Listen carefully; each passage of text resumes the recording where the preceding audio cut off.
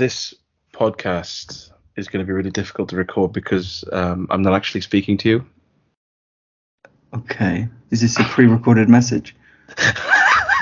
No. You're just predicting what I'm going to say and responding accordingly. Yeah, I know you. I know you so well. If I could travel into the future and I went into the future like a couple of hours just to like make notes of what you would say, come back and record it and then play it back, so I could like sit here giggling as you converse with the pre-recorded tape of me, that would be a waste of time travel. Yeah, that wouldn't be the first thing I'd try out, I must say. A slightly playful experiment on a podcast. If I know the first thing you would do would be, it would be to travel back in time to when they were filming Stephen King's The Dark Half, and when the child gets a phone call from someone and they want to speak to the sheriff, played by Michael Rooker, you would say, cut for a second, walk on set, walk up to the costume designer and say, Michael Rooker's going to walk through that door in a minute, supposedly coming from a home gym that he's been working out on. He's going to be toweling his hair, and he's going to be wearing clothes that no one has ever worn to a gym. You need to redress him. And then you disappear in a puff of smoke back into the future. Correcting the dark half. That would be my mission. We can't talk. I do, but we're not allowed to talk about it because it's a film, and this is our state of play. We are allowed to talk about the Savalas, though, aren't we? Because you've watched a bit of Resident Evil, which is game related. So yes, and we're allowed to talk about The Dark Half because there was a video game tie-in of it on PC. Yeah, of course there was. Well, yeah, of course there was, really. Have I played it? Yes. Is it glitch-free? No. No. That's a hard no on the second part of that question. Was it CD-ROM era then, or just before, I suppose? Well, now you're asking questions, aren't you? Let me just have a little let me just check. Yeah, the Dark Half video game. I'm surprised you didn't know this. You're such a fan of the Dark Half. 1992, rating 0.5 out of 5. Oof. Oh, not bad. What kind of a game is it? Is it like an Ocean Software style platform game, or is it a point and click? Imagine it should really be point and click adventure. It's a point and click. The visuals. Oof. On the adventuregamers.com it says The Dark Half, the sparrows are flying again, which it sounds like something a serial killer would say as he comes out of a wardrobe holding a pair of scissors, isn't it? Like maybe that's the context in the film. As he intends to cut wings into his victim. Yeah. If that was lying in bed and someone said the sparrows are flying again, and say pardon, and then he'd open the door and say sorry, I was muffled because I'm hiding in your wardrobe. I said the sparrows are flying again. Oh right, okay, yeah. Okay, I haven't really cleared it up, to be honest. And then he'd say there's a distinct lack of terror in this conversation. I've been in there for 2 hours. Yeah, can you think of a slightly more threatening bird than a sparrow? So yeah, this is the State of Play episode 22. This is we've got a lot of new listeners, so welcome one, welcome more. We usually from sort of week to week do our Kino Kingdom, which is the movie side of the podcast, The Men Who Talk, but this is the video game side of it. So if you're expecting me to talk about The Hitman's Run starring Eric Roberts' hair and baggy shirts, you'll be disappointed. I'm going to be talking about video games, and I have got quite a list of video games. I'm not going to lie to you. Some I will talk about more swiftly than others, but others I will slow my voice down to a crawl. Say that drops in octaves. But yeah, so I've got a load. Have you gone for quantity over quality like I have, or? There is quite a quantity. I've only got a handful of ones which I've actually played significantly or to completion. But I've got a bunch of. I've kind of gone through a period of trying out quite a lot of PC, like weird, obscure indie games on PC. So, I can point out where people should perhaps aim their Steam wallet funds or avoid. I haven't used Steam for a very long time. But I still get, properly for a long time, but I still get like, oh, you sold something on the marketplace. And then I say, okay, well, I'll have that money. And it says, no, you can't have the money because you haven't bought anything for over a year.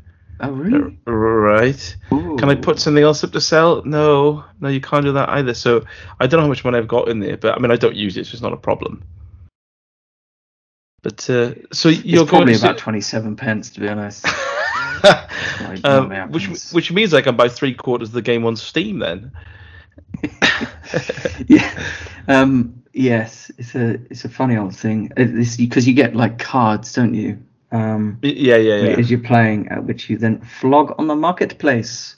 Yeah, and cards and gems, and then it's like, do you want to turn these into a pack? I have no idea what's happening. I tell you who makes the most money out of those cards. Valve? Yes, but second place is like game critics, as in reviewers who've got pre-release code, because I remember when I reviewed Darksiders 3, I think it was, and it was pre-release code, and I collected all the cards, obviously, because I played through it, and you know, when I put them on the marketplace, as I always do, they were like really like valuable, because of course they were extremely rare at that point, technically speaking, because no one else had them. So, as a video games journalist, Rupert, I would know nothing of that practice. I don't know what you're talking about. In fact, I can't even hear you. I'm just guessing what you're saying. This is actually a pre-recorded message. So I could be saying anything. Yeah, that wheezing laugh I just did, I recorded it 4 months ago, mate. Yeah. So do you want to talk about the Savalas before we go into the video games then? Because that's cheating as far as I'm concerned. I don't think there's really much to say other than I understand that you watched a bit of Resident Evil. Have you watched any of it at all? No, I couldn't be asked. I mean, it's got so many things against it. Like, as in, it's a video game adaptation. It's a Netflix original. I'm not sure I could cope with it. Well, it's got Lance Reddick in it, and obviously he's a man whom we both fancy. Yeah. But as you know, I don't watch the Savalas that often. And I was having dinner a couple of days ago, and I said to Faye, "Oh, look, it highlighted it," and I said, "Let's just check it on, and we'll just see how it goes." And within I would say was within 30 to 40 minutes, I turned to Faye and just said, "Do you mind if we turn this off?" And she said, "No, I'm not enjoying it either." And I struggle very much with TV anyway, especially because everything's so elongated and cliffhangery and drip feedy. I really don't enjoy it. I just feel like it's wasting my time. But this really, it's like, you know, you've got two timelines going on. You've got the people when they're older and when they're children. You've got Lance Reddick doing something a bit dubious that's going to be revealed down the line, and he's Albert Wesker but not Albert Wesker. And I don't really care. As far as I'm concerned, the whole thing of Resident Evil is it was like a schlocky B-movie horror game that was released that somehow spawned this franchise, and power to it, and everyone enjoys it, but it's not for me. And this just feels like a weak version of other shows with lots of ideas, like with the dual timelines that we've seen before, with the cliffhanger stuff. And quite frankly, I was battered to death for the first 20 minutes when I was just watching teenagers bickering in high school. And I thought, I do not want to be watching this. So yeah, I mean, I had no time. It didn't. If that first episode is supposed to grab me, and then someone will say, first episode's crap, but then by the 6th season, towards the end, it's not bad. Yes. I'm probably not going to waste all that time then, am I? So, and looking at this, I just typed it in to remind myself of Lance Reddick's name, and it's got 3.6 out of 10. I mean, I don't know if it's been clown voted by people who just are Resident Evil fans, but I just don't care. It really didn't grab me enough to pay any more interest to it. Surely no one's that precious about Resident Evil. I mean, it's all over the shop as far as canon is concerned. I've watched the Resident Evil movies and PM Entertainment. Wow. Yeah, you watched a lot. You watched a lot of those. You watched 5 or 6 of them. Yeah. And I remember none of them, frankly. Yeah, they were extremely forgettable. But I do remember them being all quite different in terms of all over the place in terms of the plot and stuff. So, and the same as the games, really. I mean, I guess there's one central conceit, but you know, they jump all over the place and they switch genres and stuff. So yeah, I don't think it's really a sacred text. I think with the video games, you've got the biggest fan I know is my brother Transval of the video games, and you've got, you know, he loves 1 and 2, and he loved 4, and then he kind of drifted off it for a bit, and then it wasn't so keen on Village. But the newest one, 8, I think it is, really brought him back into the fold again. But when it comes, like, for example, Isn't when you Village talk about, 8 though? Which is it? oh, is I it? don't know actually.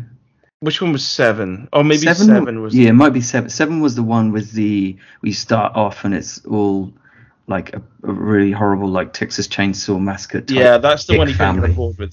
But my point is that with like series of games, it has reinvented itself, and kind of there will be duffers and there will be really good ones, which is awesome. That's kind of what a series should ideally do.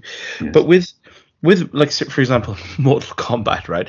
You look at, like, when it comes to the other media of it, like the comics or the animated series, or there's bits to pick out. But when I think about Resident Evil, you've got like a bad TV series, and then you've got like just bad films. Yes. Or at least the best mediocre, really, aren't they? Well, They're their own thing, yeah. I think I've seen one of them a long time ago, but well, from your run through of them the other day, well, I say the other day, probably 8 months ago now on Kino Kingdom, I had no inkling to rewatch them or watch them through at all. And I have no inkling to watch this TV show, so okay, sounds good. Well, that's Resident Evil covered then. That's 25 years of gaming sorted. So yeah, do you want to kick us off then? Yeah, I might as well start with stuff I played recently. Let's talk about Strider in 2014, which is available on PC, 360, Xbox One, PS3, and PS4. There is a console missing from that list, which I'll go into in a minute. But obviously the original Strider was from 1999, and then there was a Strider 2 in 1990 for various platforms. But then there's also a Strider 2 in 1999 for PlayStation. So I don't know what's going on there. Anyway, this was a reboot, 2014. And yes, the console that's missing is Switch, of course. It really needs a Switch port. But anyway, it's a side-scrolling hack and slash adventure, sort of Metroidvania light, I would say. I say that because it's essentially pretty linear. Like, technically the map is open, but you don't really go off and explore as such. You're always moving in the direction of an arrow, and I like that part of it. It looks nice enough, nice depth of frame. There are times when the camera kind of zooms out and you get a lot of visual effects. It's difficult to see where your character is, but I'd say the visual style is similar to something like Metroid Dread, although it's not as nice looking and it's not as good a game. But the world is this generic dystopian brushed chrome type of future, lots of Gestapo-like guards and a big brother dude on a tannoy going on about the value of order and duty and all that crap. I won't bother with the plot, really. It's just an excuse to work your way to this big tower and defeat some bosses along the way. Combat is pretty simplistic at first. Anyway, it's very button mashy, but later on it does get a lot more complex because you have these sort of color-coded attack stances to take down specific enemies. And it felt like by the time you actually grasp the system, the game was over, because it's only about 5 or 6 hours long, I'd say. But again, fine with that. The difficulty leans towards the easier side of this genre. I don't think I ever died in normal gameplay, and I only started getting my ass kicked by bosses in the last hour, I'd say. So the combination of stress-free navigation and a gentle difficulty curve, I think they make it a good Metroidvania entry point, should we say. But it is a tier 2 Metroidvania. I put it alongside, say, the Mummy Demastered, or Owlboy, or Axiom Verge. I never got on board with Axiom Verge. I like Owlboy. I never gripped me enough to finish it. I did enjoy my time with it, but what was the first one you said then? The Mummy Demastered. Yeah, that's one I remember you enjoying, and I need to play.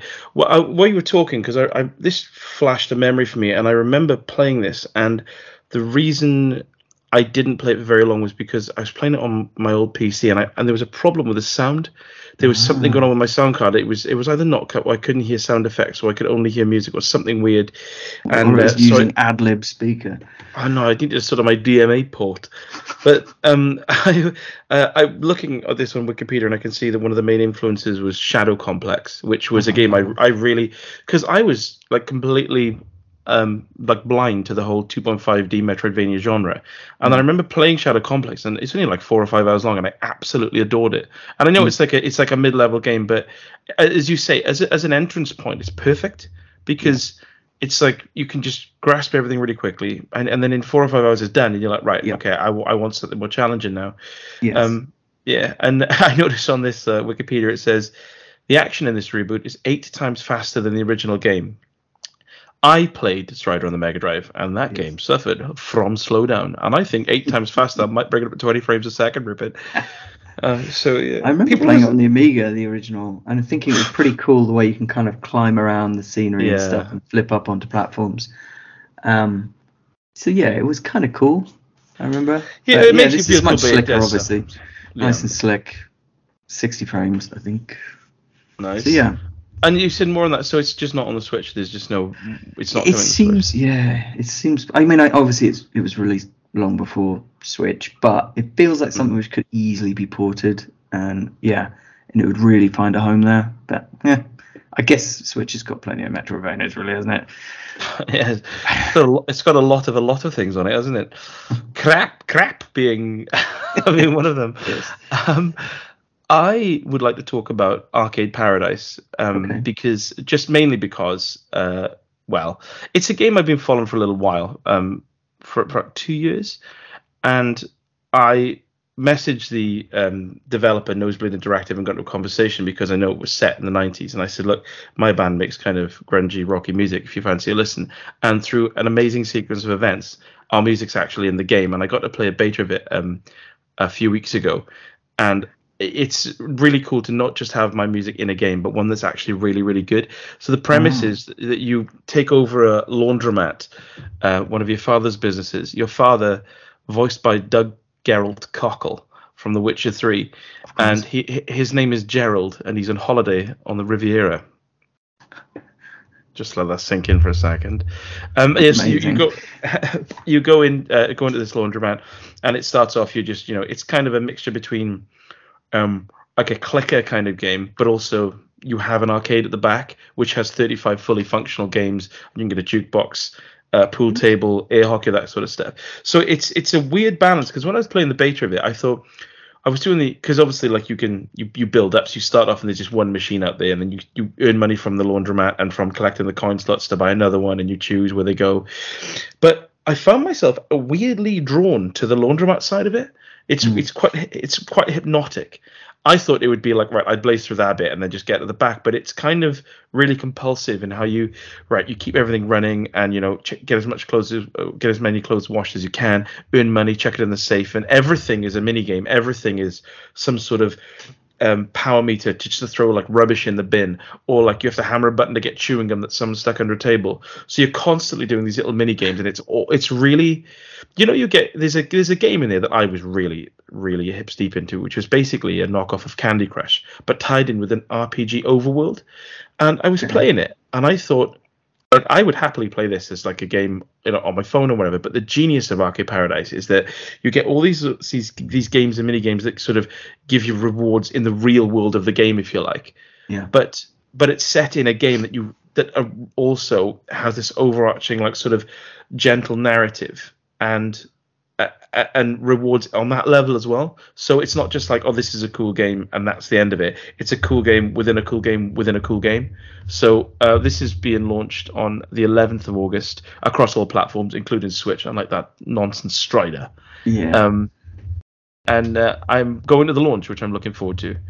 And hopefully they'll ask me to play an acoustic set, and I'll say I don't get out of bed for less than 600 quid, mate. So... And you'll see, you're out of bed, you're in here, in this building talking. Yeah, so therefore do it for free. Okay.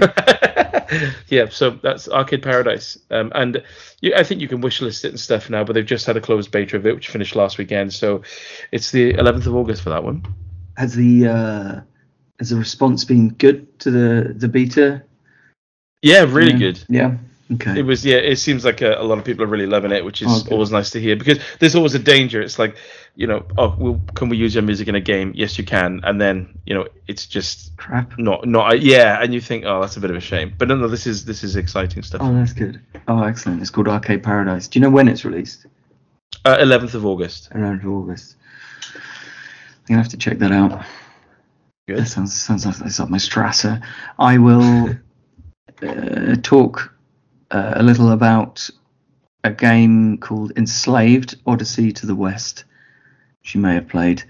I swear to God that Steve Bloom does a voice in this Odyssey. It's possible. I'm sure I played this in the PS3 and quite liked it. Yeah, it's on PS3, 360 and PC. It hasn't been a remaster. It's an action adventure from Ninja Theory, who were known at this point being 2009. They were known for Heavenly Sword, a rather flawed but impressive PS3 launch game, I think it was. It's set 150 years in the apocalyptic future. It's similar future to the Horizon games, where it's an industrial world that's been overgrown and these blue-eyed robots stalk the land. But it's far simpler and much more linear than Horizon. You play as Monkey, a hulking slave who is basically tasked with escorting this hot babe called Trip across the landscape, taking her home. You're a quiet, violent guy, and you sometimes dream of Andy Serkis, obviously. And Trip is this kooky, cutesy sidekick who can distract baddies. There's not too much babysitting, thankfully. First thing you will notice is that the game is very good looking. It still holds up pretty well, actually. Well, I played it on PC mode. I'm not sure how it would look on, and of course that means 60 frames. So PS3 and 360, it might be a little clunkier. The gameplay loop is basically you walk into a kind of arena type space, and you need to find a way to take down nasty robots and maybe solve a simple puzzle, and then you move on. And there are some banal climbing sections where you push the stick towards glowing handholds, as they tend to do. Yeah, that was big on the PS3 as well. Was not great for like running games, and if they weren't top notch, if you know what I mean. Yes. I mean, I can't remember the frame rate on this, but by the way, it's Andy Serkis who does the voice of Monkey, not Steve Bloom. But a lot of people thought it was Steve Bloom, myself included. Yeah, you can upgrade stuff, but the core gameplay and the combat doesn't change a lot. In the end, you have to go and destroy this giant mech called the Leviathan. That's what it's leading up to. The combat feels decent enough, although the camera can be an extra enemy, frankly. Also, when you're exploring, it will occasionally just switch to a fixed camera, which is quite annoying in itself. It's a little bit dated in how it treats Trip, this woman, because she's either hysterical or like pixie cute, and she's literally reduced to a functional gameplay tool. But to be fair, Ninja Theory did go and make up for this with Hellblade, because that in that game, like, the focus is entirely on a non-sexualized female protagonist, and of course in Hellblade, the inner life of that protagonist is the entire point of the game. So yeah, in Enslaved there is quality all throughout it, really, because obviously you've got Andy Serkis doing voice and motion capture, you've got Alex Garland writing, and you've got Nitin Sawhney composing the music. But I think what it shows is, at the end of the day, exceptional talent can't turn solid bronze into gold, unfortunately. It's very much a game of its era, those interminable years of so-called cinematic games where you get great stretches of time where it was only semi-playable, but it did look cool, and overall it's just marginally above average, really, thanks to the production values and occasional flashes of charm. But it's hardly a transcendent classic, and I'm not surprised it hasn't been remastered. Oh, fair enough. Yeah, I suppose the thing is with the remastering, that core gameplay loop can't really be. It's just the Uncharted thing, isn't it? When you play a few of those, you just sort of get burnt out on them a little bit. Yeah. Yeah, I mean, especially with it, because it really does resemble Horizon, actually, thinking about it. I suppose you've got a bit of Crisis in there, or Crisis 2, where it's like apocalyptic cityscape, but overwhelmed by nature. It makes pretty impressive environments, but given the fact that better games have come out with that same aesthetic, there's even less reason to go back and play this. I played Autobahn Police Simulator 3 on the Xbox Series X.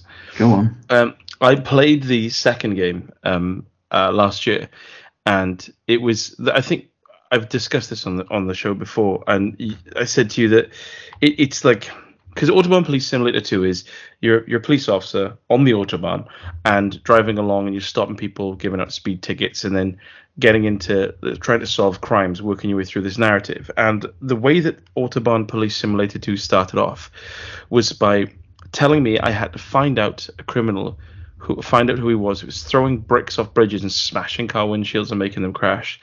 And you had to track him down by finding out what fags he smokes and where he buys them and getting them that way. And I thought, this is a game that is on my wavelength. It knows what I want. And it was such a strong opening act from that I looked past a lot of issues in it. Like I played this in Xbox One, and it had a crippling frame rate and a character and a camera that wasn't just like an enemy. It was like the nemesis of your character. And what kind of perspective is it then? It's third person. It's third person when you're tottering around like the police station and stuff, and then first person or third when you jump into a car.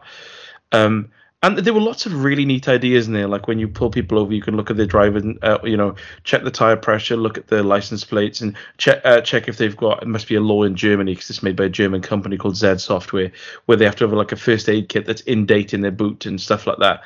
And all the mechanics of it, ideas were fine, but it was crippled by technical problems, like really fiercely so. And I wish I had my review in front of me for Games Freezer, because I wrote in it, there's some really good ideas here, but they really need to go back to basics, sort out the engine and the technical aspects before they add anything, bolt any more onto this. Okay. Fast forward to Autobahn Police Simulator 3, which came out a few weeks ago on, I think, PS5, current gen consoles and PC effectively. I tried to run it on my Xbox One. It wouldn't let me install it. And I think it's just because it would illustrate the fact that they really haven't done anything to the engine. It runs slightly better just because it's on better hardware. Right. This one starts off, again, pretty strong opening in that you've got to go to the Autobahn and push a load of cows into a field that run on the road and then sweep up all this shit. And I thought, this is what being a police officer is all about as far as I'm concerned. But it's got even more issues. You're driving down the road and the car will just flip. Bearing in mind it's a tarmac straight road, and it'll just flip, or you'll hit invisible scenery. And once my car crashed through the scenery and I couldn't get back onto the road, and I had to just restart. And all the same problems from the previous game. The camera's it listens to a little bit more now, but the problem is just at the heart of the technology. It's just not there. It runs better, but there are so many little problems with it that mount up. All the good ideas are still in there, and they've added on a few extra things. Like in this now, there's lots of sort of little side quests you can do, and by side quests I mean you can pick up rubber ducks that people have just put everywhere, or you can pick up some signs on the road, and you can drive around and pull over by the safety telephones and call back to your department and say, "Oh, this phone is working." So all these things that I'm completely on board with, but it just, the technical aspect of it is crushing, and it really. I played through the second one just because I just wanted to see what would happen next, like what lunacy would happen. But it like in this, they brought in this thing where you turn up at a crash, and you look at the evidence around you, you reconstruct the crash scene on like an iPad effectively for some reason, and then you talk to people and try to work out what the cause was, which sounds great. But for example, I pulled up a one, and it was like a bus had hit a car, and they were saying, the other one caused the traffic accident. So I went round to the side of the car, and there were straps on the floor, and there was a bottle of Jack Daniels, and I picked it up, and he said, "Well, this is really strong stuff. Whoever's been drinking this, shouldn't be behind the wheel." But then I couldn't bring that up when I was in the sort of dialogue tree. And the dialogue that's tree, quite pertinent, really. yeah. So I just want to walk up to her and say, "You battered," but that button wasn't there for some reason. The graphics are astonishing. Everyone just looks like a wax model, and the delivery in the vocals in the dialogue is just, everyone just sounds either bored or like they're putting on a silly voice, which is fine.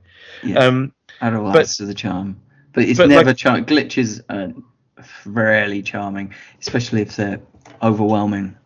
Yeah, and then that's what happens with this. I would say I'm looking at Police Simulator 4. They'll sort it out, but I just don't think they will. I just think they're just going to knock them out, and it's a shame because they've got such good ideas. It just feels like it needs to be in another developer's hands, really.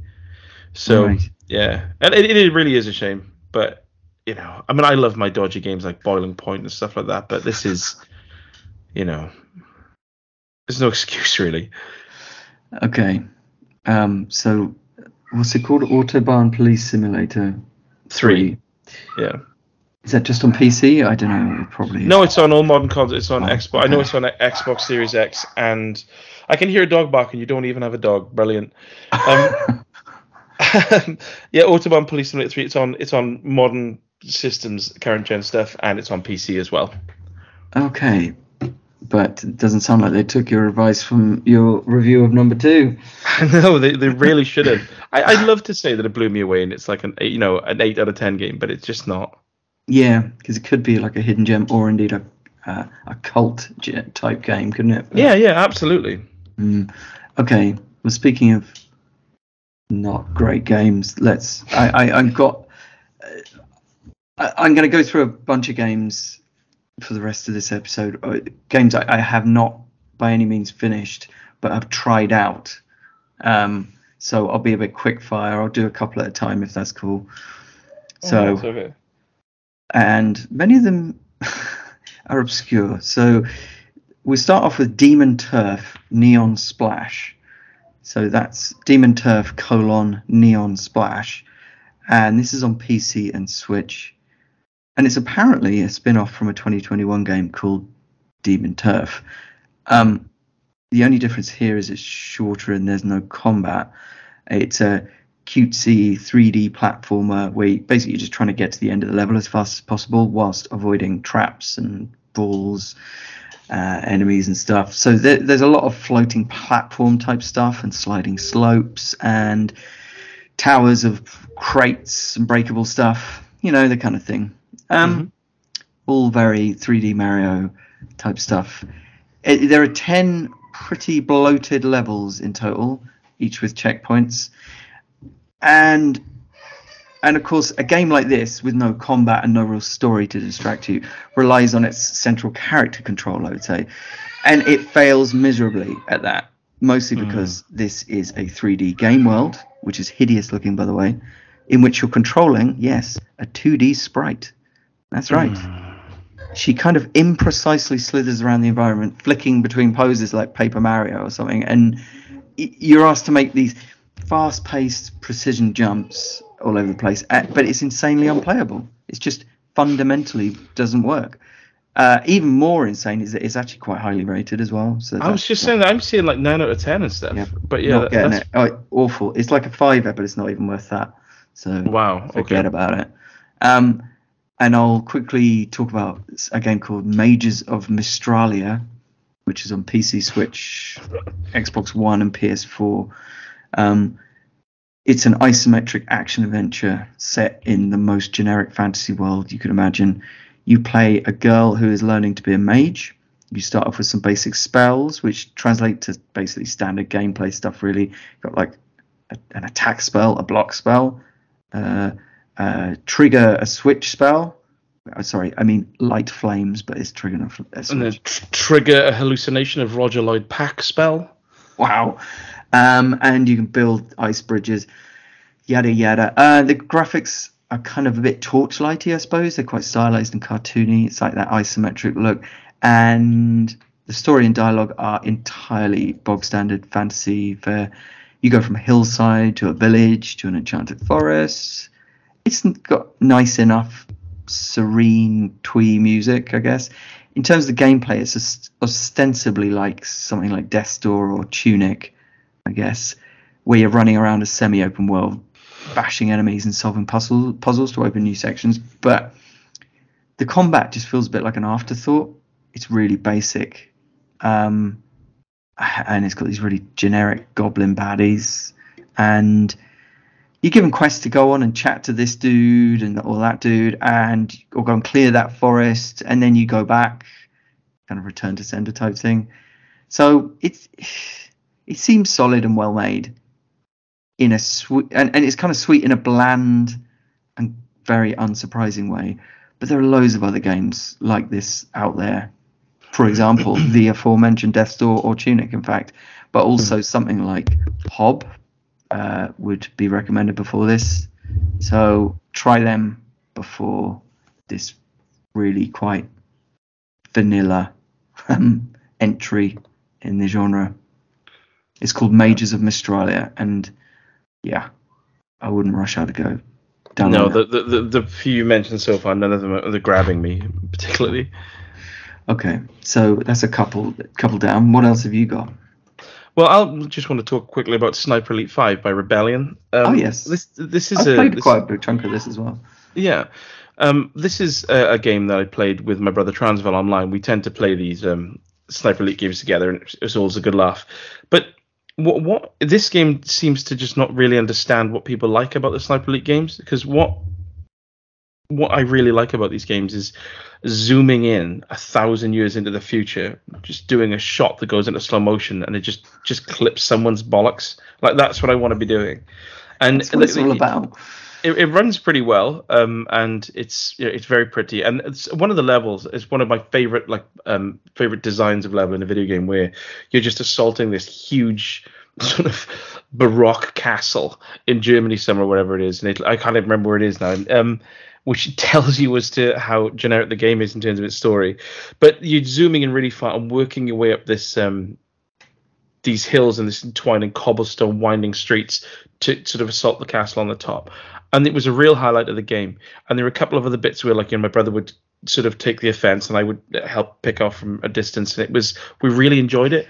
But then there are other levels that are interminable, and it's like it's clearly bad design, where it's like, okay, you've done all this really cool stuff on these really nice sort of set pieces in these beautiful locations. Now it's time to just spend hours wandering blindly around like a submarine dock looking for switches to flick. And you think, this isn't fun in these huge boxy rooms. This is just, it feels like a PS2 game all of a sudden. And there were too many of those sections. Like, it's like, and it's bleeding in my mind in the other two games we played as well. It's like, I feel like there's at least a quarter of these games that I spend time wandering around some boring complex, flicking switches to blow up a submarine or a boat or a plane.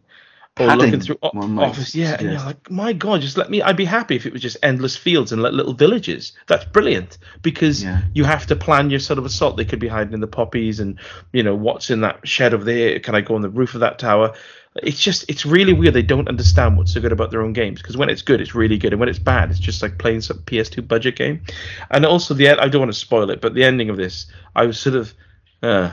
And it doesn't help as well that the voice, the guy who does the voice of the character you play, this is some American. His name's probably like Bullet Shafter or something, but his voice just doesn't suit how the character model looks. Mm-hmm.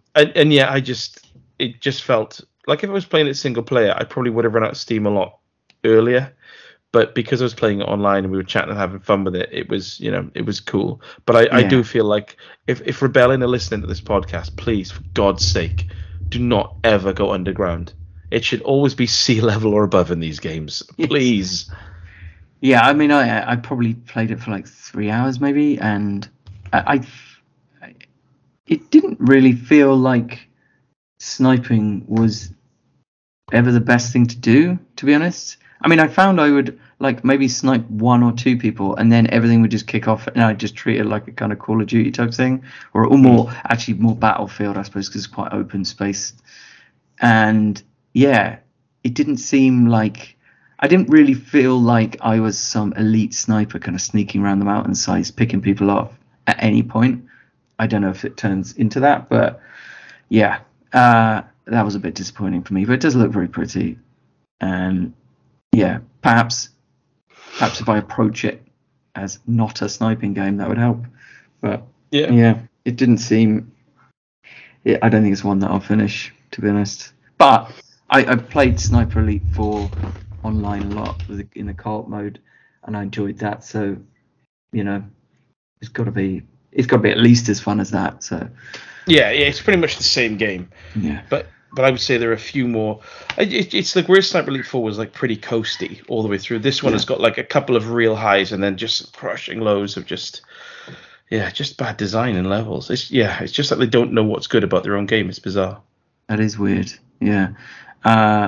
Okay, I'll quickly whiz through a couple more of these obscure games. I played one called Witch Eye, as in one word, Witch Eye, which is on Switch, PC, Android, iOS, and Mac. But yeah, you literally play a witch's eye floating around, constantly moving, floating around the screen, kind of like a whiz ball, I guess, except much less precise. And that witch's eye just sounds like another term for your arse, Rupert. It really does. Yet another term for my arse. One to add to the collection. Sorry to call you at home, Doc. It's my witch's eye, it is. Yeah, so the lack of precision is the real problem here. It never feels like you're completely in control of your character, so to speak, your eye. So precision targeting is pretty much impossible.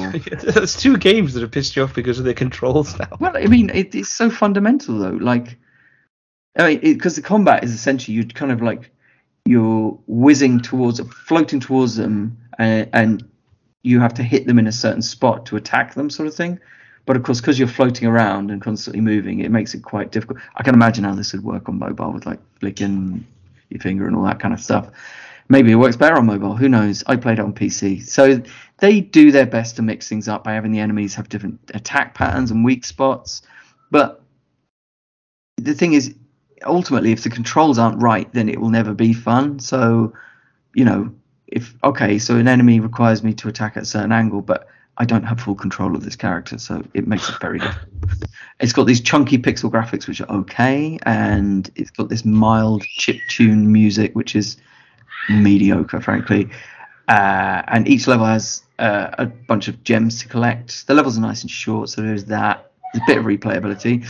The levels scroll sideways, and you're looking for the exit, basically. And I think you'll be looking for the reset button, frankly, before long. You talking about that Witch's Eye? It sounds a little bit like Cauldron 2 on the Commodore 64. That was like a bouncing pumpkin thing as well, and that had a witch on the cover as well. Maybe that is the inspiration here. It's a spiritual sequel to it.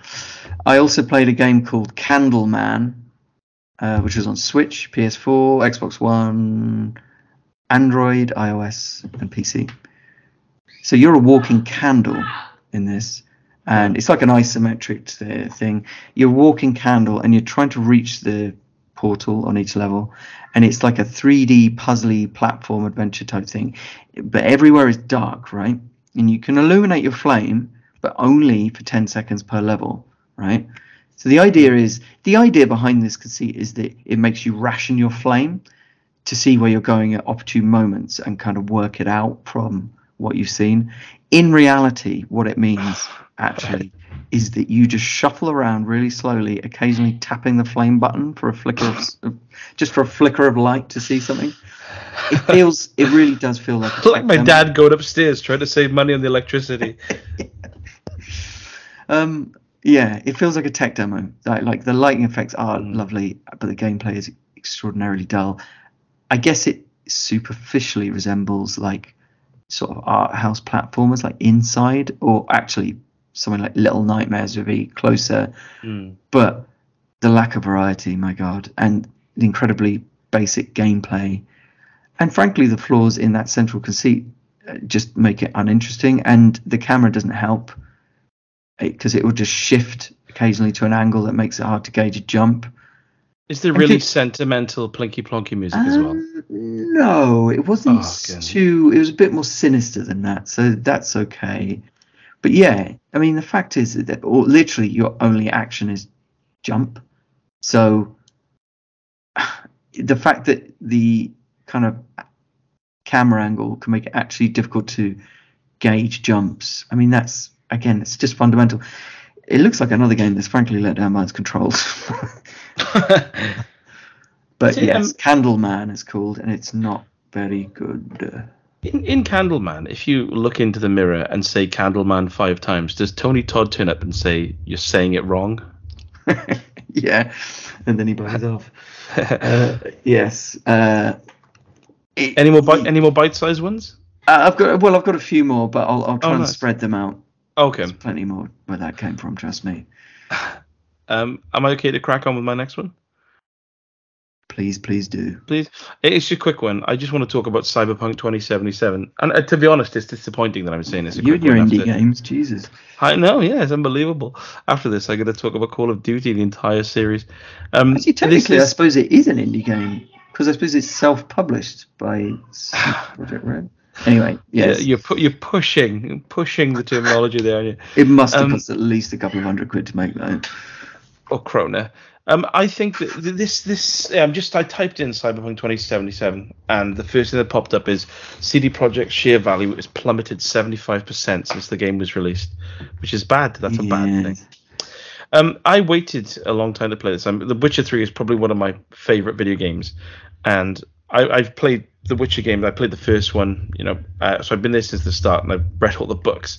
So I really like the lore of it, but so I was looking forward to this, and I specifically, as you know, I hate hype. I don't get on board with it, and it just winds me up. So I've very specifically waited over a year for it to be released and patched up on current gen consoles and dived in. And it's a shame to sort of say that I played it, and I was, for the first, I'd say 10 to 15 hours, I was kind of really hips deep, and then I just wanted to get it done, and I finished the main plot line, which I think really loses steam at the end and drags on.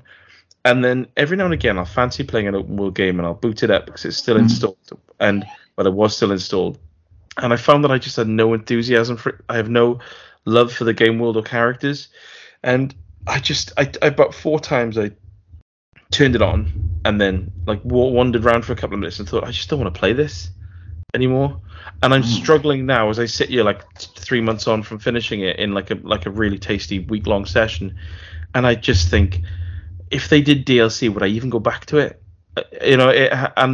It's a shame, and I don't know what it is about the game that is, because I only had a handful of little minor glitches when I played it, and I'm a big fan of Keanu Reeves. It was cool to see him in a game and used so heavily as well, but there's just something about the game that it just feels generic, and I can't really put my finger on it.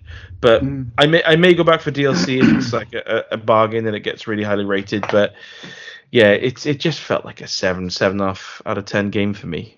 It never grabbed me when I played the free weekend, I've got to say. I just kind of felt like I just wanted to go and play Human Revolution again, or even Mankind Divided, frankly. Yeah. It just, because I thought this is very, very it's bogged down in a bunch of stuff that is lore and systems that I've not really any interest in. Yeah, and it's the whole message, the whole sort of unspoken morality choice system that goes on in it that kind of changes how the ending comes about. I just didn't care. Everyone was just it's an awful place, and everyone is awful. So it's like, well, I don't really care. Everyone's kind of doomed. There's only like 1 or 2 characters I cared about at all. And so a lot of the choices and branches, I thought I have no real interest or investment in any of this. Whereas with The Witcher 3, I very much did. And I would definitely go back to something like The Witcher 3. Yeah. But it sounds like you wouldn't go back to Cyberpunk. No, I would never play through it again, I don't think. Certainly not. Whereas I have already played through Witcher 3 again. So yeah, I think with Witcher 3, I finished it and then went back and started again. It's one of those. And it took you a while to get into as well, from what I remember. I had about 3 or 4 full starts, which makes me wonder about Cyberpunk. But no, I don't know. No. It's not grabbing me. No, I just don't, I don't think you'd do it. Can I do another quick one, if that's cool as well? Sure. Cool. So I covered this for Games Freezer. It's a game called Mothman 1966, and it's sort of a pixel pulp interactive adventure, but done with CGI style graphics, and it's done like an old, like a 50s or 60s sort of pulpy comic. And I played it because I realized that when it comes to effectively, they market it as an interactive adventure, which is kind of true, but it's got more in tune with a visual novel. And I've played a couple of vampiric visual novels and sort of werewolf-driven visual novels that are, say, between 4 and 10 hours long. And when I'm in the mood, I can really grab them. No anime. Never anything anime, because I know I would just be hammering that button and people would be talking bollocks for 50 hours. But I got this and I thought, wow, this is like a self-contained, it's a full story arc in a chapter in like a larger series of books that are going to be released episodically. And I really enjoyed it. It's available on all platforms. I played it on Xbox, XSX, and it's the way it's sort of set as you've got 3 characters. There's a guy who runs a gas station and a young bickering couple driving through, and the guy wants to take the girl to this gas station for reasons she's not entirely sure of. And the interactive parts come in where you're going through the glove box and you have to pass him certain things, or there's small puzzles where you're putting things on a shelf, and they're sort of limited by the fact that the game is trying to so truly be an old CJ adventure that it makes the controls very slightly clunky, but the puzzles are so straightforward and add like a nice little mix to the visual novel sort of click along aspect that I found it really charming. And the story was like wonderfully schlockily simple as well. And yeah, it's got really beautiful atmospheric CGI visuals, and the sound effects are done on like a sort of a single channel speaker sort of thing, or not single channel, like old school sort of 8-bit sort of sound. And there were some times when I was in a certain sequence and there would be really irritating sound looping, and I found myself clicking through just to get away from it. So that was a bit of a downer, but I understand that it was supposed to be irritating, but it's still irritating, isn't it? But yeah, Mothman 1966, I think it's only a few quid by LCB Game Studio, and it definitely, if you like a little retro story, sort of simplistically told, it's a good way to spend an hour or two, and you'll be done in 90 minutes. That does sound intriguing. Mothman 1966. Mothman 1966. Okay. I take it that's on PC. Oh, you played it on Xbox, didn't you? Yeah, it's on PC, Xbox, Switch, and PS5, I think. Oh, nice. Okay. 4K? No, a Special K I had for breakfast. Well, you only had 4 flakes of Special K. Bloody hell. I am starving. When I was a boy, we just used to have a deep breath before bread. Right. Okay, let me whiz through a couple more of these little weird ones. I'll mention Blue Fire on Switch, PS4, Xbox One, PC, and Google Stadia. And this is a good one. It's a 3D slash 'em up adventure, sort of Dark Soulsy. Hang on, but only insofar as the mechanics are a bit mysterious and you're collecting souls type stuff. I've played this. So. Oh yeah. Okay. Yeah, good. Yeah. The graphics kind of cel shaded in a Breath of the Wild style, I suppose. I guess a little reminiscent of the aforementioned Tunic and Death's Door, that kind of thing. Combat is simple, fluid. Platforming mechanics feel quite solid and forgiving, so that's good. Some control foibles, I would say, like you have to tap the trigger to lock on, and then you click in the stick to change target, which is weird. So that wasn't ideal, but anyway, I could do with slightly fewer statues telling me things like your path will lead you to the wind, and the riddle stuff. Those elements remind me of the worst parts of FromSoft games, frankly, where like some key mechanic is hidden behind some esoteric nonsense. And by the way, esoteric nonsense can be fun. Like, you think of a game like Hyper Light Drifter, which is totally alien and mysterious, but but the flow of the game naturally reveals the mechanics to you, so you don't miss anything, which you very much can do in a lot of these sorts of games. So Blue Fire, I'll keep playing this one. Nice. Well, up until the point where the riddles become utterly meaningless or the game gets too hard. When you're clicking on things on like sort of tombs to read, and they're literally just gifs of men shrugging, and you're like, I don't know what that means. This was one I couldn't review for. I got sent this for Games Reason, and I managed to play it for a bit. But it's like real precision platforming. Yes, there is a lot of platforming bits in it. I had drift on my controller at the time, and I just could not do it. And it was either not play it or strangle myself. So I opted to not play it. There's probably a simpler route out of that situation. I also played a game called Bomb Slinger, which is on Switch, Xbox One, PC, Linux, and Mac. So this is a Wild West themed Bomberman. Basically, you play an aging cowboy with a cigarette permanently in his mouth. Did you say aging or Asian then? Aging. Oh, cowboy. Right. So he's an old dude with a fag in his mouth the whole time. There are two modes, adventure and battle, which kind of speak for themselves. It has chunky pixel graphics, kind of reminiscent of something like Nuclear Throne or something. The music's okay, kind of standard dirty guitar stuff, really. The movements is a bit sticky and janky, I found. It can be a bit slow, although you can get speed boosts. There are lots of pickups available to increase your bomb capacity, size of explosion, etc., usual things. It's a roguelite, so you do have permadeath, but you can unlock more slots for charms and stuff, like an extra life, etc. The adventure mode has 4 worlds, each with a boss, and the difficulty curve, I would say, is reasonable. I don't dislike the game, I'd say, and if you're into Bomberman type games, then it's sort of a no-brainer, but I think it's a wait for a sale type job, really. I think the Bomberman thing, it's one of the few sort of styles of game that never grabbed me. I've never enjoyed Bomberman, really. So I think playing it with this, even though it's that sort of Wild West vibe, I don't think it'll be enough to interest me. No. It's like, why would I ever choose to play this game? Well, that's the thing. It doesn't seem to do anything new exactly, other than switch the setting, if you see what I mean, to the Wild West, which is cool. But is it enough?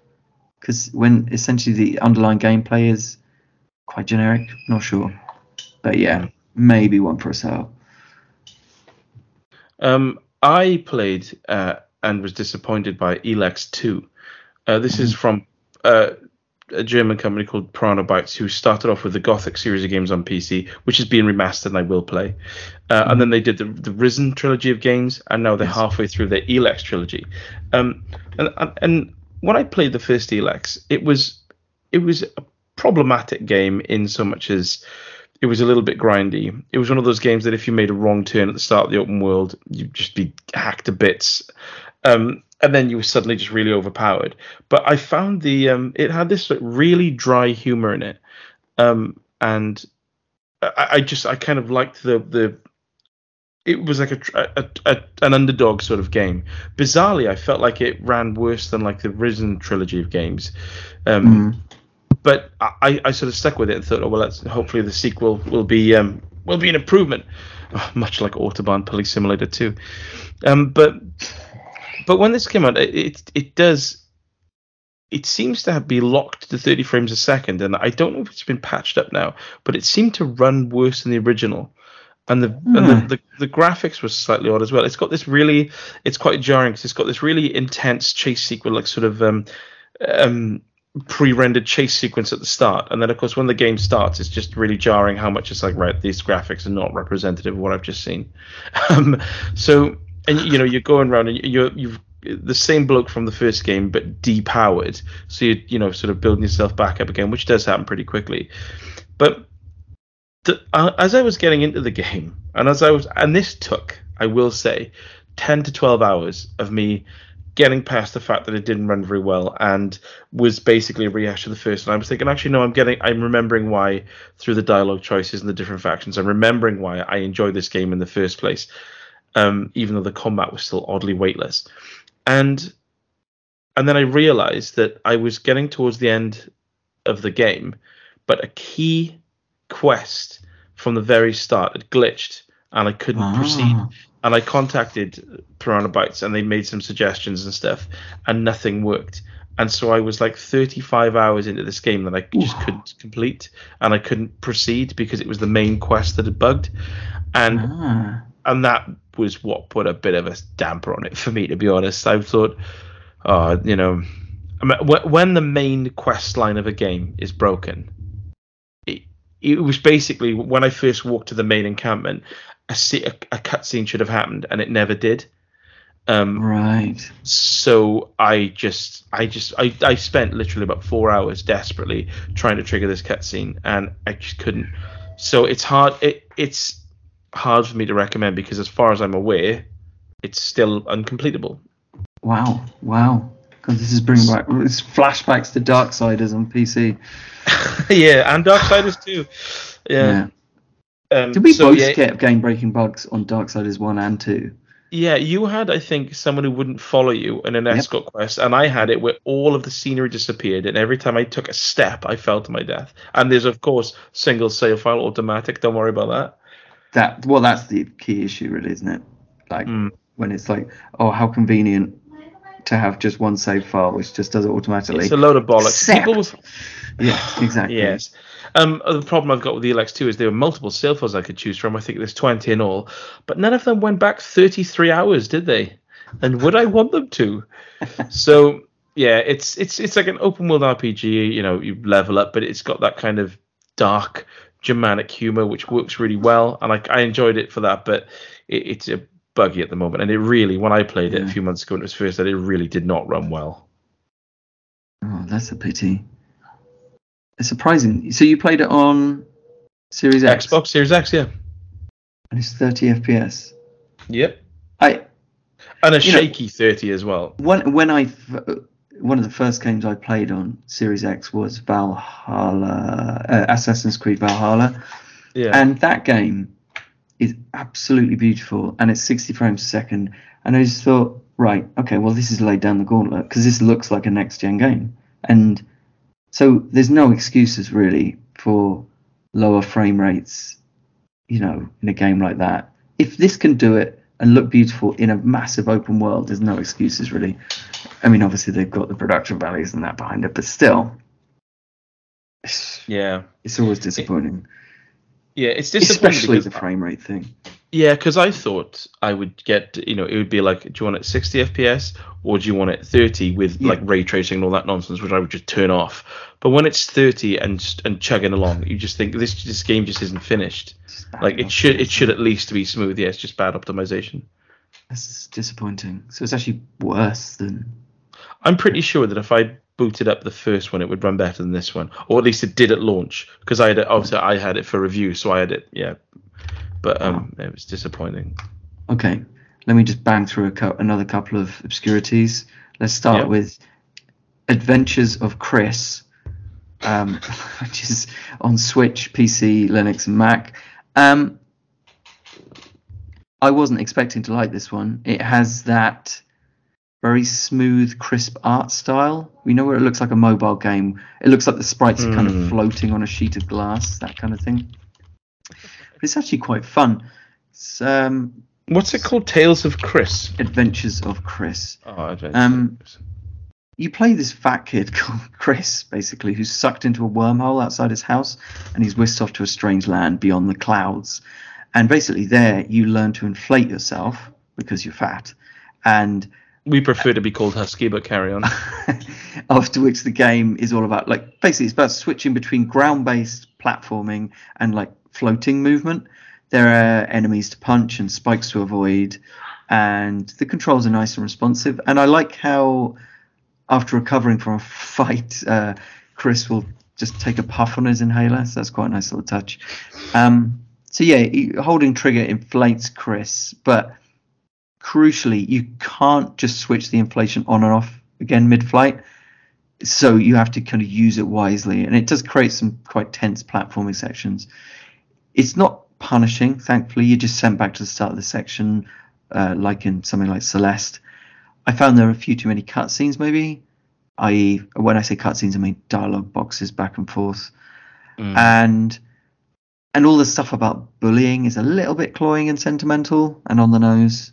But yeah, I'd probably go back and finish this one off. Yeah, Adventures of Chris. I think I'll give that another go. With that game, then it's. Yeah, I know what you mean with dialogue boxes. I find myself, I become aware of like how much I'm pressing X. Yes. And then I think, right, tap, tap, tap, and I start to piss myself off by like focusing on it. Yeah. So yeah, I know what you mean when it comes to that, and you just think like that dialogue needs to really be trimmed down, especially when it's really self-referential pop culture stuff. Yes. Yeah. I don't know whether developers put a lot of that stuff in to make it stand out, so that because it could be a pretty generic game, but then if it's really funny or something, or really charming because of the writing, then I guess that might give it some make it stand out amongst the kind of like sea of similar independent games. But I don't know what it is, but there is a lot of skipping dialogue in a lot of these games, I do find. And it's largely because the writing isn't very good, frankly. So the other game I'll talk about right now is called Spinch. Okay, I've heard of this. Yeah, so this is on Switch and PC and Mac, and it's a 2D side-scrolling platformer in the kind of Mario Brothers style, I'd say, with some qualifications. It's a slightly isometric viewpoint, which adds nothing but ambiguity, frankly, in the platforming, and it's also extremely psychedelic. It's somewhere between something like WizKid and Piku Niku, which I think you've played. Yeah, and loved, yes. Yeah, it's fast-paced. You're racing through the level, picking up items, grabbing little dudes along the way, and you can jump on enemies' heads. The enemies are these strange tubular creatures, almost like Terry Gilliam-esque in their art style. And there are checkpoints and deadly pits, and instead of lava, you have these great big rivers of rainbow colours. And sometimes it is quite hard to tell what's weird background art and what is actually going to hurt you. So, yeah, the controls feel decent enough. Basically, you've got a jump and a dash, except the dash kind of arcs, so it takes some getting used to. But it does feel subtly unique, I would say.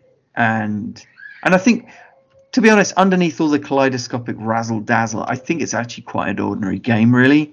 But it is very eye-catching, and it seems fun enough. And it's probably not expensive, so it's probably worth a look. Called Spinch. Okay. I know it's got a vinyl soundtrack release as well, so what's the music like in it? I cannot remember what the music is like. I would guess avant-garde would be the phrase. Oh, I didn't know we were fencing. That's hard. That's what I use as deodorant. Just right guard. Oh, okay. I'm now going to talk about something I did enjoy for a change, and that is Rift Tracks the game, which I know you've played as well. Oh yes, I played this. Yes. So this is a sort of spiritual sequel to What the Dub, which was a really good game by Wide Right Interactive, released I think only like a year ago. But then I think they've obviously got the licensing for Rift Tracks, which is again a spiritual successor to Mystery Science Theater 3000, in that it's people watching a film and commenting on it as this sort of going on the screen. I never watched either Mystery Science Theater 3000 or Rift Tracks, so I went into this blind. But what it is basically a souped-up version of What the Dub, where they've added a lot more intricacy in the options to sort of change the game to be able to play it how you want, like having more time to answer questions, or maybe showing the clip twice. And the main function of the game is you can play it single player or through, I think it's up to like 8 players, where you are shown a clip from a pretty bad film, probably directed by Godfrey Ho, and then you just have to there'll be a bit of sort of dialogue chopped out, and you just all have to type in what you think that character is saying or what happens next. There's also a really good addition in this that isn't in What the Dub, where you can choose things from like a sort of selection on your phone, And that's quite nice because if someone isn't particularly creative in that sense, they can still join in and have fun. Yeah. Because it's not really about who wins or loses. It's just like how much you can make everyone laugh, really. And I found that when we played it, it started off and everyone's being a little bit cheeky and sort of maybe a non sequitur here or there. Being a bit clever. Fast forward 2 bottles of wine and the foulness that spewed forth from our phones, making me dry. Yes. It did descend into just what could be the most taboo and disgusting thing you could say, which is absolutely fine. I mean, it's the natural progression of these things. Yeah, much like a best man's wedding speech. But yeah, it's really good. It's really replayable because I think they're continually adding like multiple, like another 50 clips here and there, and tightening up little bits and pieces. And it's one of those party games that I think will always come on in my flat whenever like there's more than 3 people over. I'll be like, right, let's get Riff Tracks on. And also, it does show you some of these films that I think I wouldn't mind watching this actually. No, it's actually one of them came up, and it was Invaders from Mars from the 50s version. Later remade by Tobe Hooper, of course. But yeah, and that's a good movie. Scary as hell as well. So, oh, really? Yeah, really creepy. But I remember the very first clip when I turned it on with Faye just to see what kind of game it was and if it was any good for when people were coming over the next day. The first clip was Godfrey Ho, one of his films, and I knew it was Godfrey Ho because there were 2 people talking and neither of them were in frame. You could only see like a bit of cheek and nose, and I thought, "There's my boy. There's Godfrey. Classic Godfrey move." Godfrey, you've got one job. Just put people in the frame while they're talking. For God's sake, and then dump whatever shit you want over it later on, and throw some ninjas in. So yeah, it's probably one of my favorites. And then call it Robo Shark or something like that. Nothing to do with what's actually in the film. Yeah, and have it be like a documentary about birds. It's a good game that'll always Riff Tracks will always be played, I think, and just until the next iteration comes out, because it is clearly like all you need are more clips. That's all you need to make this just when this runs dry, get another one on the go. And it's just much more inclusive and accessible to a lot of people. So Riff Tracks the game is one of my top party games at the moment. Excellent. Right. I've got a couple more here. Nice. I will whiz through the first one because my God. Right. Okay. So the first one is called Shattered: Tale of the Forgotten King. Nice. It's on PC, PS4, PS5, and Switch, and I think Xbox One, Xbox Series X. I think they're upcoming. But yeah, it's a Souls game. And the graphics kind of look like the shrines from Breath of the Wild, and it doesn't look bad, and it's slick and well made. It has the standard Souls game rhythms. It has the responsive movement combined with that sluggish timing-based combat. It has very harsh penalties for failure, total lack of accessibility in the way that it explains nothing and everyone speaks in riddles.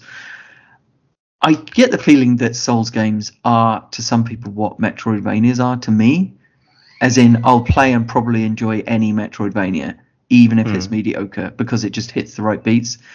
I happen to find this one, as in Shattered, I happen to find this one especially uninviting because it combines the Souls tropes with some dull indie tropes as well. So you've got a really lengthy, unskippable opening sequence where someone with a breathy voice just asks meaningless existential questions, and then it fades in and you're lying on the ground ready to awaken, and it's like, get on with it, for God's sake. And then like any Souls game, what will happen is you'll defeat the first couple of baddies easily enough, thinking, I feel like quite a badass.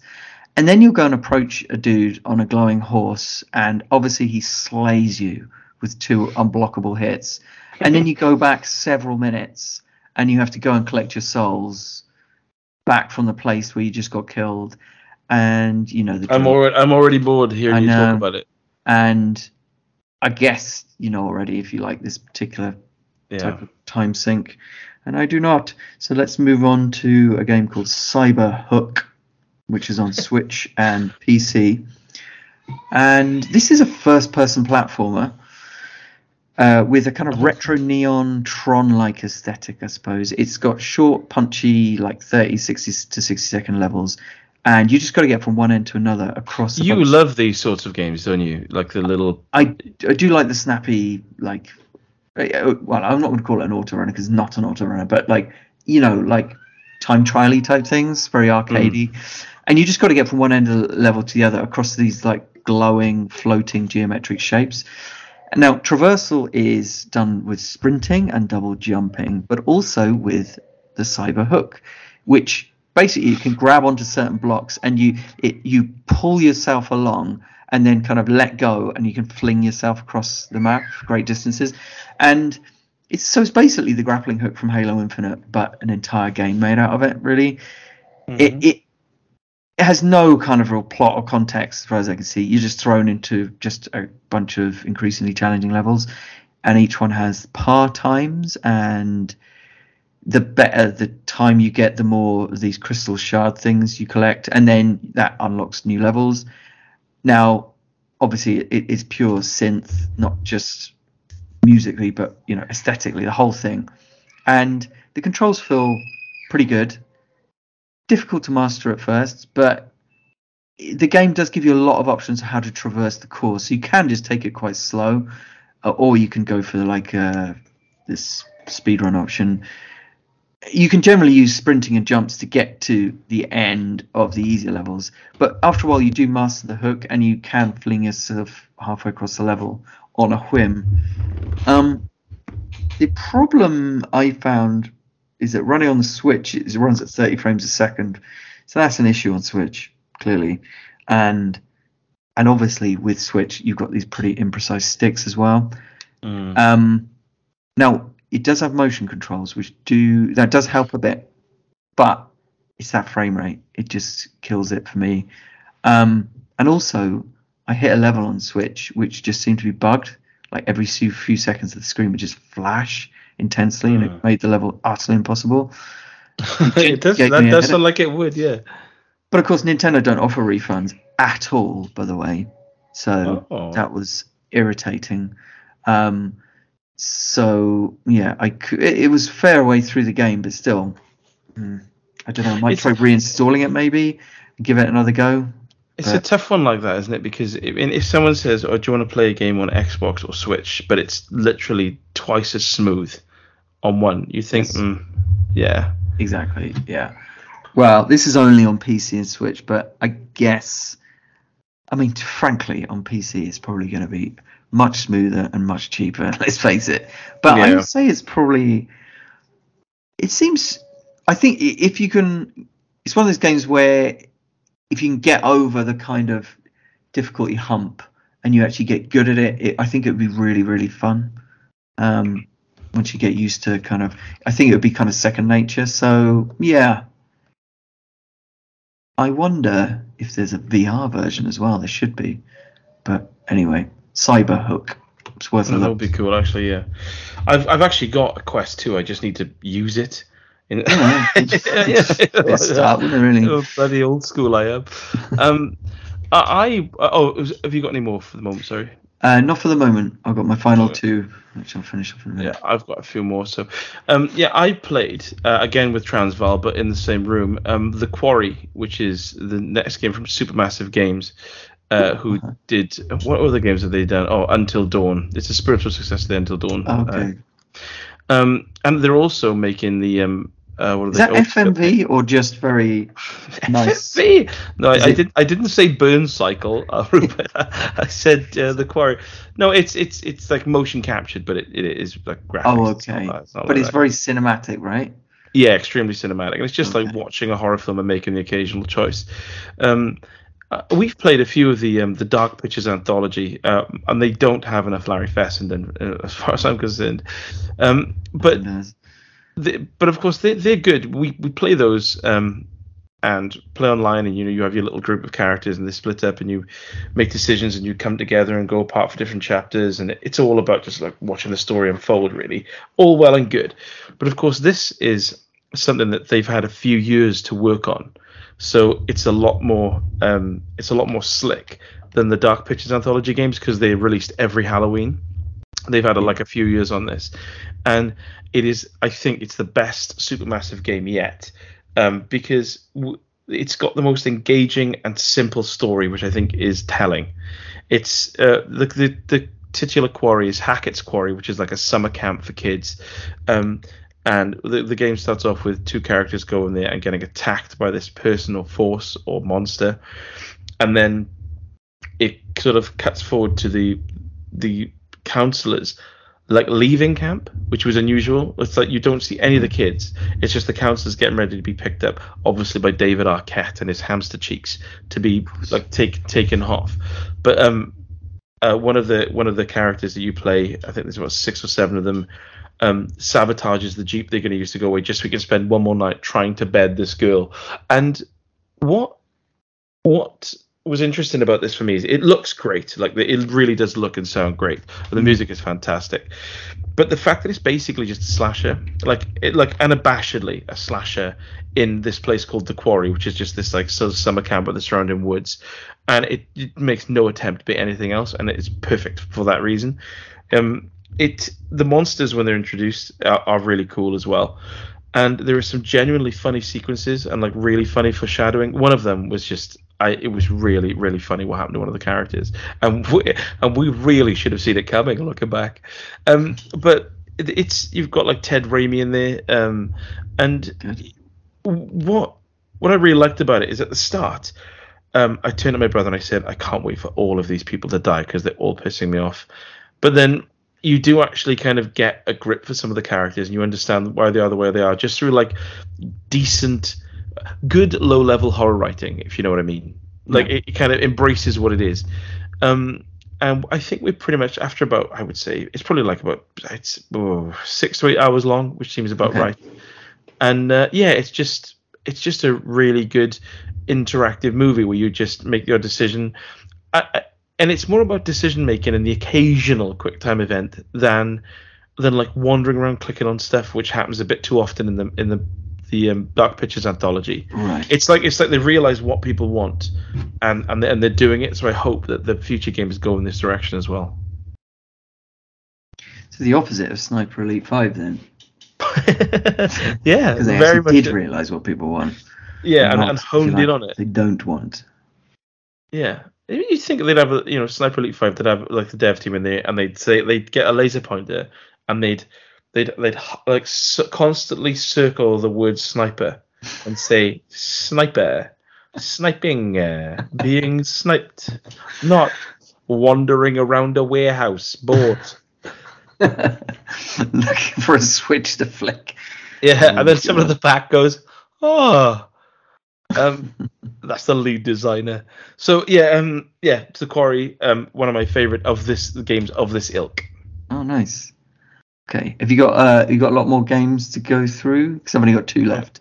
1, 2, 2. I cut that one off. 2 more. Okay, well, I might as well. I'll finish off these last 2 then, and very quickly talk about Red Out, which you might have heard of. Is this a racing game? Racing game? Yeah, it's on PS4, PC, Xbox One, Switch. Finally came to Switch. I think it was delayed by like 2 years. Anyway, and I suppose it's probably the most serious Wipeout alternative, given that Nintendo seem to have no interest in reviving F-Zero for some reason. So, and like many a Wipeout derivative, there are no weapons, but pure racing is fine. I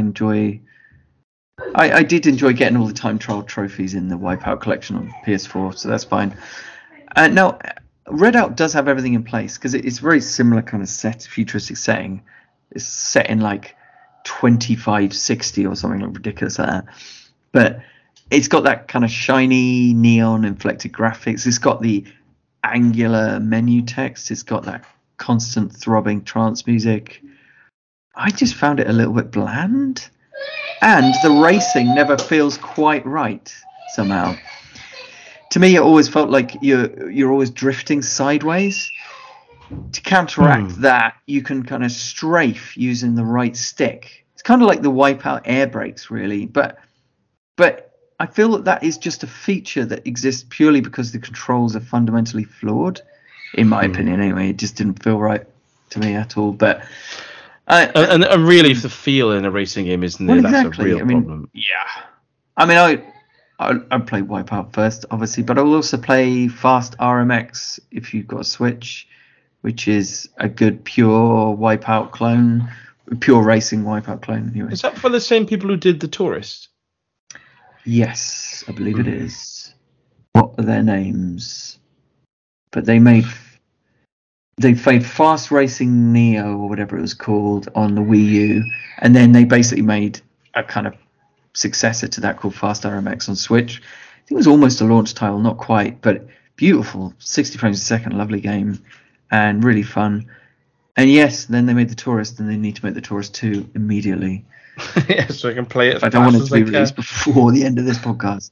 So, yeah, that's read out. I don't know. Yeah, I guess if you don't have access to Wipeout or Fast RMX, I guess Red Out is the next best thing. And I also played a game called Wizard of Legend, which is on Switch, PS4, Xbox One, PC, Linux, Mac. This is a top-down dungeon crawler where you play a wizard dashing about, slaying rooms of monsters, using a small repertoire of melee and spellcasting, and you get different skills and you map them to your buttons, but you've only got like 5 at a time. It's all about positioning. The visuals look a bit like Moonlighter. Yeah, I suppose they do. Yes, yeah, I'd say it is quite. It's visually appealing and slick, and all the combat's all about positioning and cooldowns, that kind of thing. So I like this kind of game because the reason I like it is because it basically takes the essential fun of like the Diablo games, but takes out the grind. So although in a sense you're grinding by going back in after death, and you're slowly boosting yourself, trying again, but at least there's a snappy dynamic, unlike Diablo where it just feels like a slow uphill struggle. And yeah, the graphics are definitely appealing, and they're like chunky pixel art, and there's a genuine stab at some detailed mythos behind the action if you're into that sort of thing. I think possibly my main concern is just purely that I've now played Hades, which has pretty much perfected this kind of game. So it takes a lot for another game to kind of appeal to me. Yeah. I mean, the combat is fun and the controls are responsive, and it's got a nice, charming sense of humor. And I guess just because something else has come along and perfected the genre doesn't mean everything else is bad. And I definitely preferred Wizard of Legend to Children of Mortar and Dreamscaper, which are quite high-profile, similar games, which I played recently. So I'd probably play Wizard of Legend above Children of Mortar or Dreamscaper, but I'm not sure it'll replace Hades in my personal pantheon.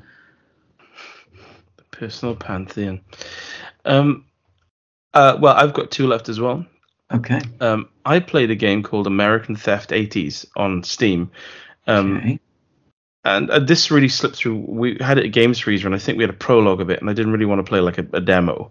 And then I realized that we'd actually been sent the full version of the game, and I don't often play on PC anymore because it's just not as practical for me as it once was. But this was this sort of spiritual sequel to a game called Thief Simulator on Switch that was about 5p to buy. Yeah, it was constantly 95% off, wasn't it? Yeah, really, really low in price. And I played it, and I thought, just going around nicking like awful tellies and putting them in like a brown car and driving them to like a glitchy pawn shop, I thought, oh, there's something here. There's a bit of magic. I'm enjoying this.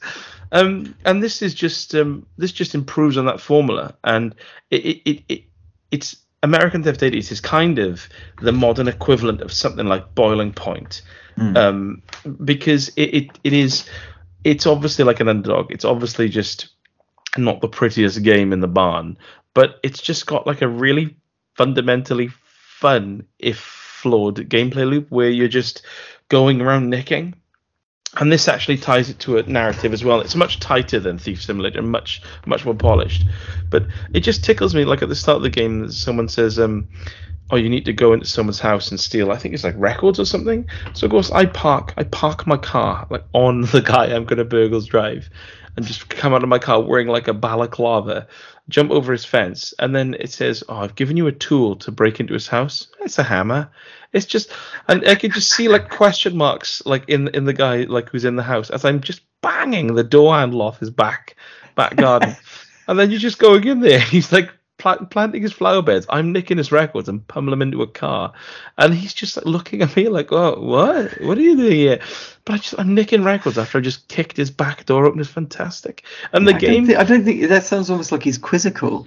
I don't think that would be my initial reaction, to be honest. Someone smashing their way into my house and stealing all my stuff in front of my very eyes. But it's just brilliant. Like and the guy says, you go back to this bar that is the sort of main hub, and he says, "Okay, thanks for the records. Now you need to get me like a sky blue guitar." They sell it at the music store up the road. You got the music store on the day, of course. You open the door and he's like, "That's $400," and of course you can either do other minor jobs to make up $400 to afford it, or you can come back with your hammer at 2 a.m, your balaclava on, bang the door handle off, and nick it, and then nick a load of other stuff while you're at it. And it's just like, it's glitchy, and it's like doesn't run amazingly well. It's not super smooth. My PC isn't a gaming PC, I will say that caveat. But there's just something inherently really silly and from your fun. 286, isn't it? I know, yeah. Well, my Commodore 64. This doesn't even come on tape, this one. But yeah, there's something just inherently fun about just going around nicking. And this is what Thief Simulator should have been. And the fact it's like the 80s, so you've got all of the music and the style. And obviously because it's set in the 80s, there's like no technology, no cameras or anything like that. It's just good old school nicking fun. So yeah, American Theft 80s. I'm kind of played it a bit, and I'm waiting for it to maybe come out on Xbox because I know it'll be smoother because my PC's not great. Yeah. So yeah, but yeah, it's a really, really fun game, but just don't expect it to be shiny and smooth. And my last game isn't actually a video game at all. It's Batman Everybody Lies, which is a board game. And this is based on you've played this as well, obviously. This is played on the detective. It's called the detective sort of rule set, where you don't so much. It's not like a board you go round or cards that give you powers. It's literally just the cards all tell parts of a story and chapters of a story that you have to, with the group of friends you're playing with, all cooperatively work together and try and unravel. I really, really like this game because I'm drawn to games where the fun comes from the player dynamic. Yes. So much like our upcoming game, Death Date, where it sort of gives you these laid out principles, and it's like, right now, just have fun, and you do. The prologue I think some people were put off by the game because it's called like Batman Everybody Lies, but Batman sort of features in it, but he's not like a playable character. But that doesn't really matter, and it kind of makes it more fun when you have to visit him and find out how morose he is. And how unhealthy he is, frankly. Yeah, it's just fun. So you've got like the prologue. There's 4 missions in there, including 5, including the prologue. And the prologue is just you meet the characters. You've got Harvey Bullock, who's a dodgy cop. It's Warren Spacey, who's an investigative journalist. Vicky Vale, who's the same, and Catwoman. And it's just getting them all together, and then using. You've got a sort of a certain amount of moves around the board, which is basically just a series of tiles. So you can, every time you go to a different place, to choose whichever clue you want to follow up next, it uses up a move, and you've got to do it by the time you get in like 15 moves or whatever it is. But it's obviously a point system, so when you get to sort of the green tiles, which would give you the highest score, you can stop the game and reassess with everyone, have a chat to see if you can piece the story together. And it just comes around in some funny ways. Like when we were playing, you made the decision at the start, like right, let's not go to that person, it's too high profile, let's kind of work around the gutter and build our way up. I was like, it's too obvious. It's too obvious. It can't be him.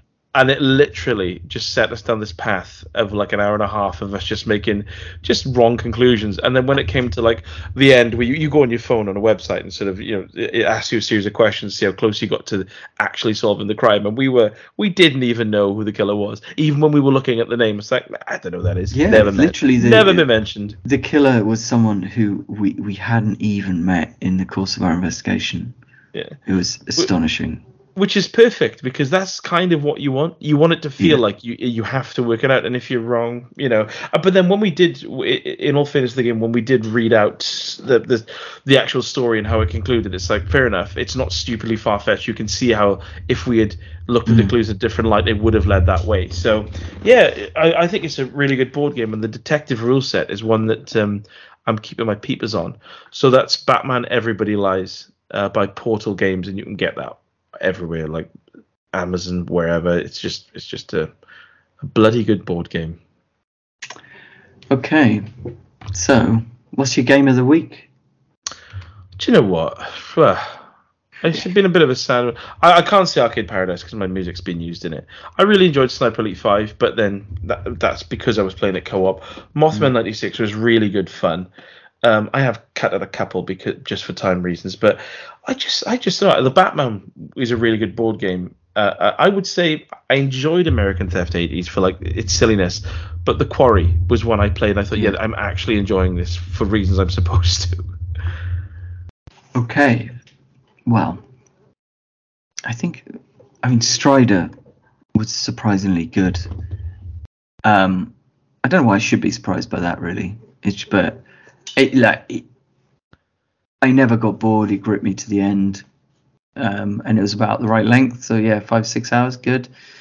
But yeah, other than that, I mean, Cyberhook is good, but it feels like one that needs to be played on PC. So yeah, and I will give Blue Fire a chance, certainly, because that seems like it's up my street.